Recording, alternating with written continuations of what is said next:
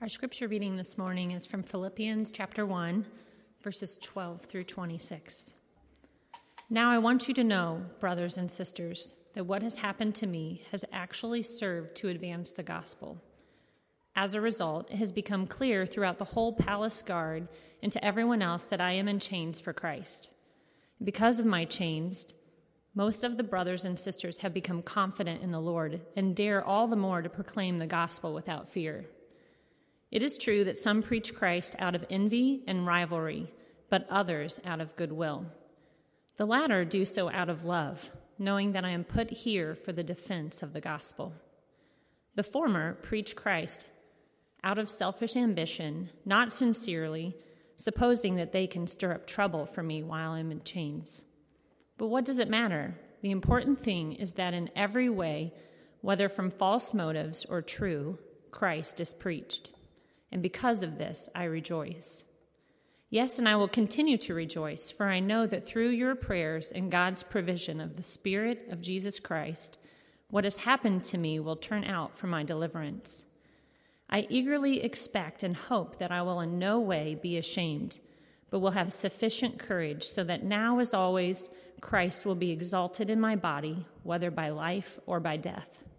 For to me, to live is Christ, and to die is gain. If I am to go on living in the body, this will mean fruitful labor for me. Yet what shall I choose? I do not know. I am torn between the two. I desire to depart and be with Christ, which is better by far. But it is more necessary for you that I remain in the body. Convinced of this, I know that I will remain, and I will continue with all of you for your progress and joy in the faith, so that through my being with you again, your boasting in Christ Jesus will abound on account of me. This is the word of the Lord.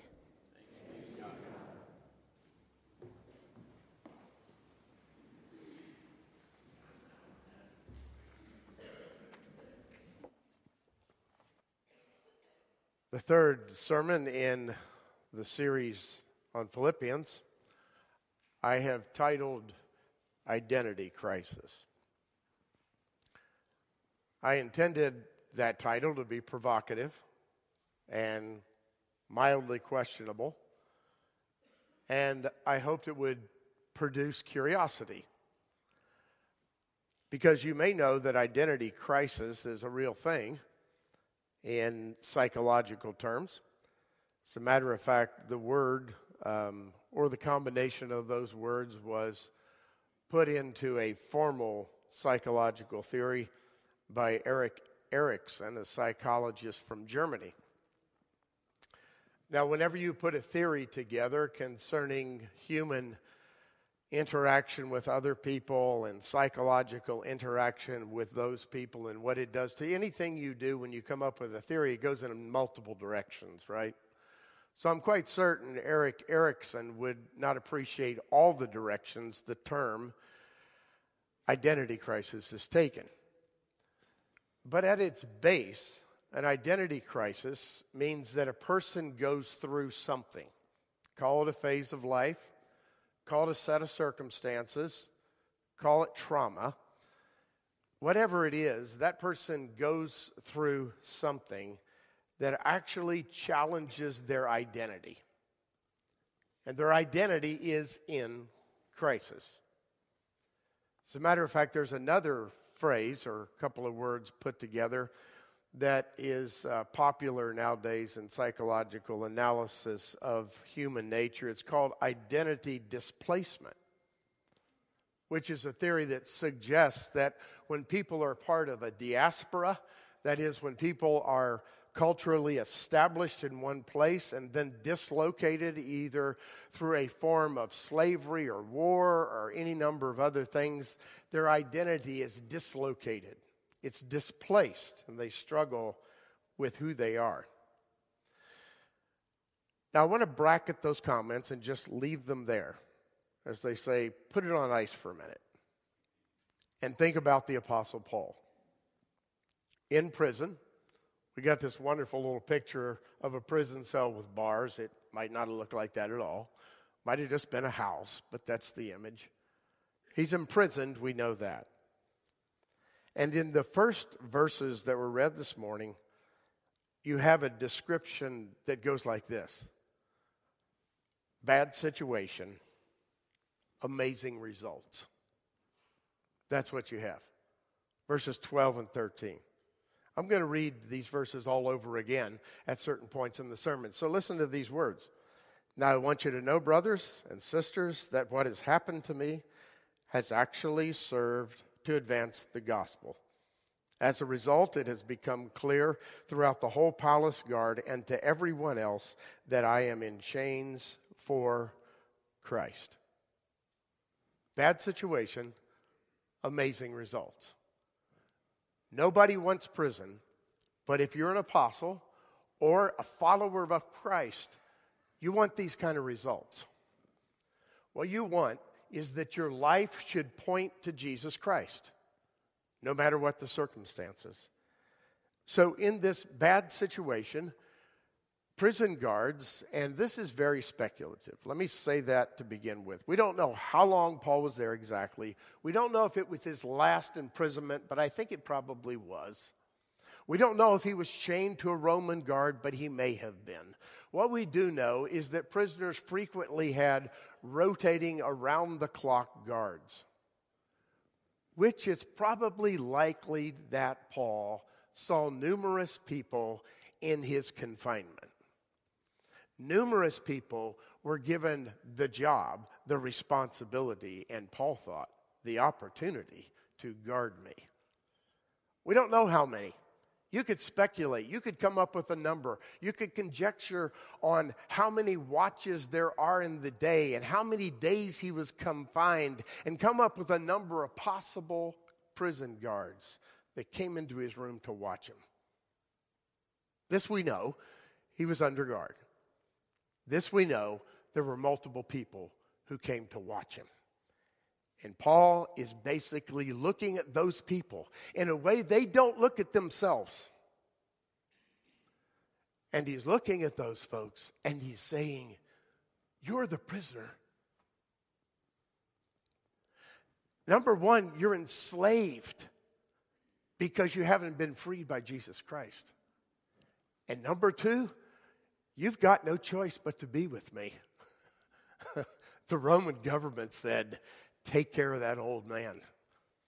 And while you're with me, it's likely Paul thought to himself, I can't be quiet. Paul never could be quiet about Jesus. So Roman guards in Paul's presence heard about his story concerning Jesus. It's no doubt. Later on in this same book, chapter 4, verse 22, we hear a reference to something that makes us think that perhaps this is what was going on. The reference says, the saints greet you, especially those from Caesar's house. In other words, in this early stage of development, in Paul's proclamation of the gospel, somehow, some way, servants of Caesar, from the family of Caesar, who knows who they were, greeted the people in Philippi because they were believers. I suspect, though I don't know, that Paul was responsible for that. So Paul says in verses 12 through 13, I've got a bad situation on my hands, but look at the amazing results. Verse 14 continues that theme. It basically speaks of tough circumstances that actually increase faith. So now bad situation creates amazing results, and difficult circumstances, they create faith. Listen to verse 14. And because of my chains, most of the brothers and sisters have become confident in the Lord and dare all the more to proclaim the gospel without fear. Because I'm in chains, tough circumstances, my faith has actually increased, not decreased. Their faith, watching me in change, has increased, not decreased. Their courage to share the gospel has increased, not decreased. They haven't run for the hills. They're not afraid. They actually see the power of the gospel in these circumstances. Paul says this is amazing. I'm reminded of the words of Jim Elliot, that famous missionary who lost his life in an attempt to share the gospel with some native people in South America. He penned in his journal before he was killed these words: "He is no fool who gives what he cannot keep to gain what he cannot lose." He is no fool who gives what he cannot keep. Life, you can't keep it. Material goods, they don't stay with you. He's no fool who gives those away and gains what he cannot lose. Do you hear the words of Jesus ringing behind Jim Elliot's ears? In his thoughts, in his prayers? If you want to gain life, says Jesus, you got to lose your own life for me and the gospel. Or what good is it to hang on to what you've got? It's no good at all. You can gain the whole world and then lose your own soul. What is more important than your soul? That was Paul's perspective. And it apparently was the perspective of those who watched him suffer. That's why it increased their faith. They had an otherworldly view of their own existence. The third phrase I would like to use to describe what you see in this passage is kind of coy. People are stupid and God's sovereign. I mean, you know, in a crass sort of way, that's exactly what Paul was saying. Let's read the words. It's true that some preach Christ out of envy and rivalry. Sorry, how stupid is that? That's just stupid. To preach Christ out of envy and rivalry? Can you imagine anything more distinctly different than Jesus Christ and the gospel than that? Paul says it's true. Some preach Christ out of envy and rivalry, but others out of goodwill. The latter do so out of love, knowing that I am put here, for the defense of the gospel. The former preach Christ out of selfish ambition, not sincerely supposing that they can stir up trouble for me while I am in chains. But what does it matter? The important thing is that in every way, whether from false motives or true, Christ is being preached. And because of this, I rejoice. In spite of human silliness, that gives us a lot of credit. Envy and rivalry, human silliness. In spite of human silliness, let's be more direct. In spite of human sinfulness, Paul says, the gospel is being advanced. And for that, I'm delighted. You know, it's possible, maybe better stated, it's likely, that some of those people who were preaching the gospel out of rivalry or envy were the people who were responsible vicariously for Paul's persecution and execution. They certainly didn't do him any favors. They seemed to be enemies on the outside, not friends on the inside. And now I get back to the beginning, this notion of an identity crisis. And in verses 19 through 26, I want you to identify with me two things: identity loss and identity transformation. Think about those words and hear these. Verse 19. Yes, I will continue to rejoice, for I know that through your prayers and God's provision of the Spirit of Jesus Christ, what has happened to me will turn out to be for my deliverance. And I eagerly expect and hope that I will in no way be ashamed, but will have sufficient courage so that now, as always, Christ will be exalted in my body, whether through life or through death. Now, if you thought when you heard the earlier words, I'm confident I'll be released, you have to read them through the prism of release that comes through life or through death. For me to live is Christ, and to die is gain. If I'm going to go on living in the body, this will mean fruitful labor for me. Yet what shall I choose? I do not know. I'm torn between the two. I desire to depart and be with Christ, which is better by far, but it's more necessary for you that I remain in the body. So convinced of this, I know that I will remain and I will continue with all of you for your progress and joy in the faith, so that through my being with you again, your boasting in Christ will abound on account of me.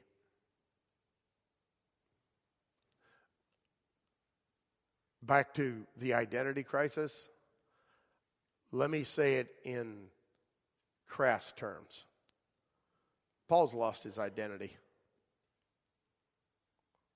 Paul doesn't know who Paul is anymore. Paul has been so completely submerged into the reality that is Christ, he has no identity apart from Christ. That's what you see in these words. For me to live is Christ. For me to die, it's gain. Let me put other words in his mouth that he would have used on other occasions. For me to suffer is Christ. For me not to suffer is gain. No matter what I do, what I say, or what circumstances are in my life, it's all about Jesus Christ for me. I have no identity. I have been submerged to the identity of an apostle of Jesus Christ. He's lost his mind in modern day terms. He's lost his identity. He can't even speak objectively about himself. Karl Barth, a theologian, understood this very well. And these words I'm about to read are not a direct quote from Karl Barth, but I will use a direct quote in a moment. I just want to read these words to make sure you understand what Paul's identity crisis is. He cannot speak objectively about himself and his situation because he has so surrendered himself to Christ that his whole identity is about the gospel. It's everything to him. Everything. Now, let's admit something, shall we? This is difficult for us to understand. And one of the reasons it's difficult for us to understand is because we're all self-centered people, right? Our identity is us.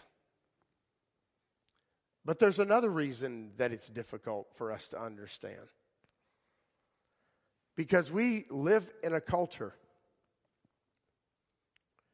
that is living and breathing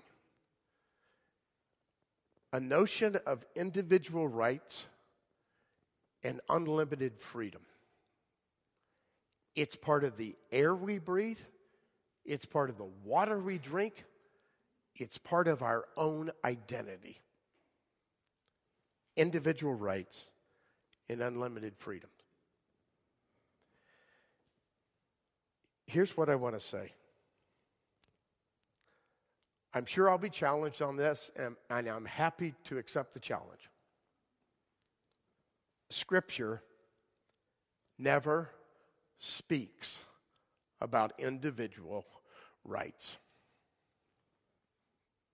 Ever.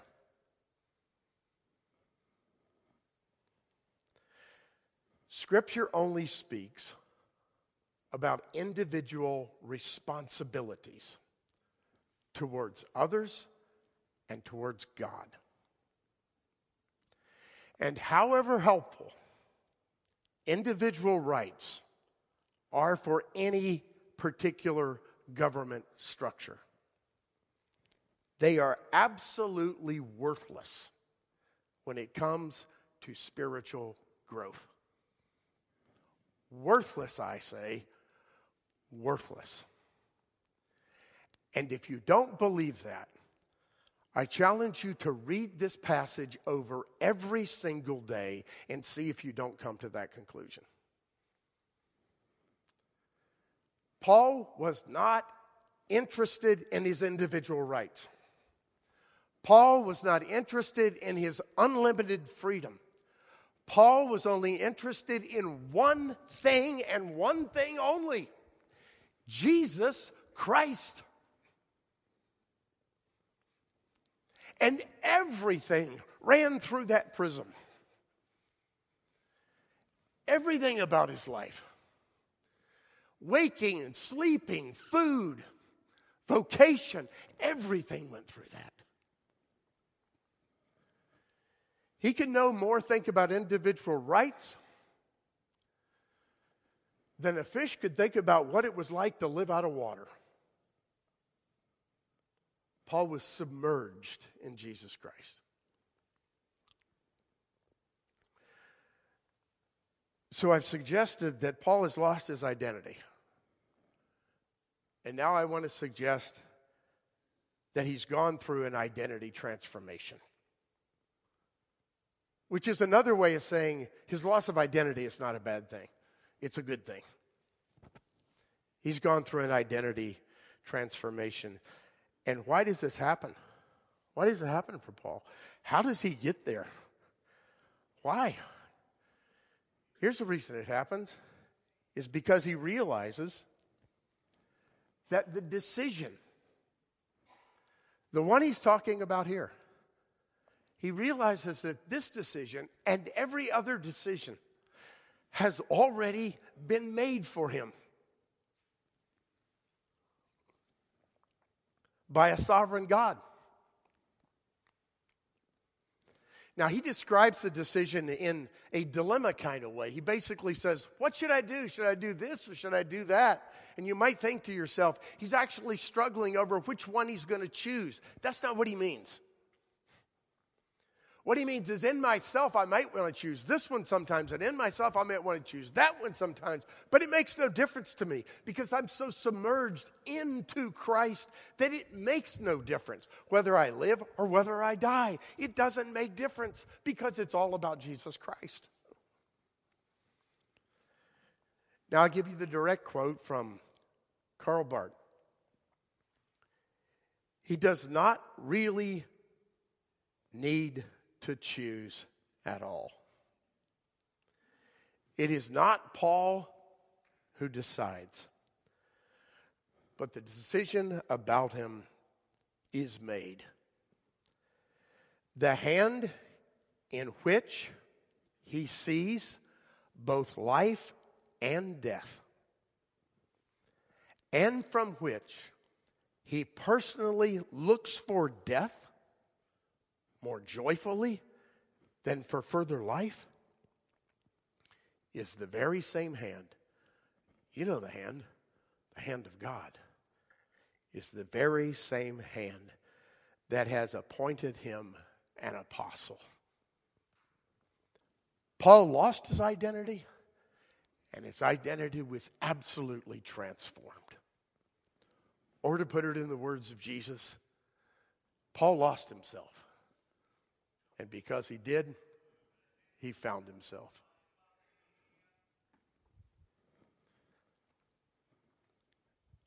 I don't want to demean this, but you know I love sports. So you can see I'm already demeaning it.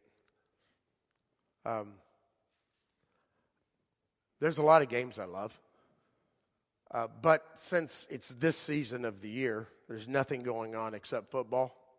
Well, I know there's NCAA basketball, but on Sunday, when I leave church, I'll go home and I'll lay down on the couch and I'll watch a football game until I fall asleep, which usually is about 10 minutes. And then I'll get ready for connection tonight. But I love watching football. And you know what's true about football? If you ever study, as I do, the history of football, you'll realize that football is not about the individual. I know it's a cliche. There's no I in team, you know. But really, in football, it's really true. You might have your all-stars. It might be that the only way the team wins is because one particular person is really that good. Maybe. The reason I say maybe is because I don't care who you are. On a football team, if you're really that good, you still can't succeed unless everybody else on the team is doing their part. You ever seen the movie Blind Side? Watch it if you want to know what I'm talking about.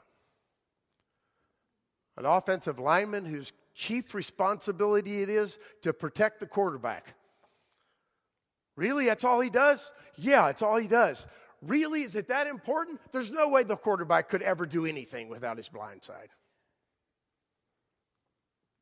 The signal caller in the middle. He never catches a pass, only by accident. The wide receiver could be crushed at the line of scrimmage.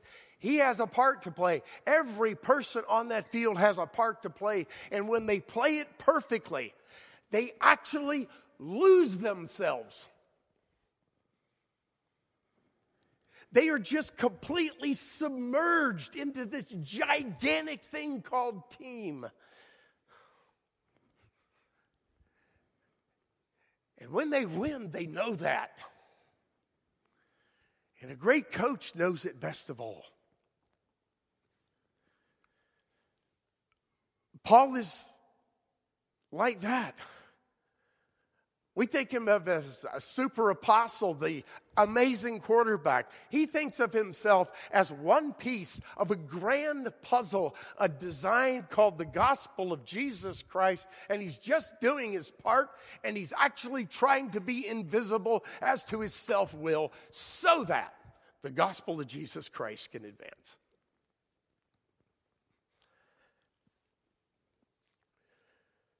Paul's identity is transformed because the decision's already been made for him. And he steps into it. Paul's identity has been transformed because he experiences life no matter what the outcome is. It doesn't matter what the results. Paul experiences life. That's not to say that Paul would have preferred better circumstances. All of us would do that, right? If he thought, I have a choice, I'd rather be in prison or with you, he'd say, I'd rather be with you. But that's not really the point. Because every experience of life,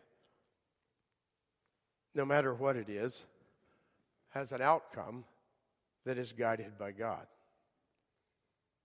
The third thing that utterly transforms Paul is that his whole life, and you see it throughout his epistles, is based on the resurrection. His entire existence is based on the resurrection. That reality, the resurrection, that has already decisively happened. That reality, which is a recurring event in everybody's life who receives Christ, not just when you say yes, but when you say yes again and again. That resurrection, which means deadness comes to life in your life, not because of you, but because of Jesus Christ. That resurrection that means when people die, They will be raised again by the power of God because of Christ's resurrection. That resurrection, which means that all this crushed, broken world, not just the institutions and the individuals, but creation itself is going to be redeemed. Think Romans 8. Everything is groaning for that redemption. And Paul says, my entire life is about the resurrection. Thus, my entire identity is about Jesus Christ. So I want to be honest about something. Two somethings. The first something is, you may disagree, but I think it's hard to disagree. This wasn't always Paul's perspective on every day. He was human like the rest of us. There are times in the epistles, especially 2 Corinthians, where it looks like he's whining like a baby. Okay? Paul wasn't perfect either, and he wouldn't pretend to be. But he knows this is the center of his life. When he understands his own identity, he gets this. That's the first thing. Second thing is, I am light years away from this understanding. I don't mean intellectually, I just described it. I mean experientially every day. I'm often light years away from this understanding because I'm immersed in self, not in Jesus Christ. I know I'm immersed in Jesus Christ. It's all about me. But with every decision and every reaction and every love and everything I do, I'm not always immersed in Jesus Christ. I'm very often just subsumed within my own self. So, if that's true for you, and to a certain extent, I'm sure to a less extent for Paul, that it's not always that way, what's the pathway to this perspective? How do you get there? And maybe I should have spent more time on this in the sermon, but this is the conclusion. How do you get that perspective? One, through obedience. Just obedience. Let me quickly paint a picture for you. Obedience produces perspective. Here's the picture. Suppose I told you that there was this beautiful waterfall. And apart from a hovercraft or helicopter, the only way to see this waterfall in all its grandeur is to take a particular path. And when you take that particular path, from that vantage point at the end of the path, you will experience the exquisite beauty of that waterfall. Now, that's not necessarily obedience in the same way, but let me suggest a parallel. Christ says, I want you to experience life, abundant life. And there's only one pathway to it. It's to follow me. You can try to find abundant life and try to find another path, but I promise you, the absolute exquisite life that I'm talking about is only coming if you follow me. And when you follow me, then, and only then, will you have this perspective. And your perspective, on occasion, will be just glorious. And on other days, it'll be cloudy. But I promise you, this perspective will only come when you follow me. So how do you find this perspective? Obedience. How do you find this perspective? Surrender. The most unnerving thing that ever happened to me was a few years ago. I was having trouble with my computer. And I was working with somebody who made the computer. And I was on the phone. And this individual said to me, "Sir, if you wouldn't mind, could you just take your hands off the keyboard?" Seriously? He said, "It's going to seem a little weird, but your mouse is going to be moving around and I'm controlling it." And the guy was like 10,000 miles away in another country.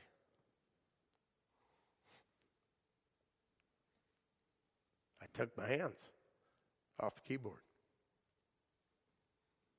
And he fixed it.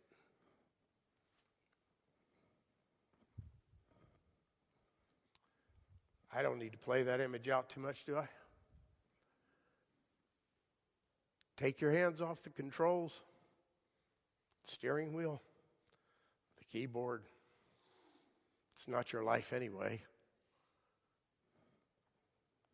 Surrender. And then maybe you'll have this perspective. So obedience, surrender, and finally faith.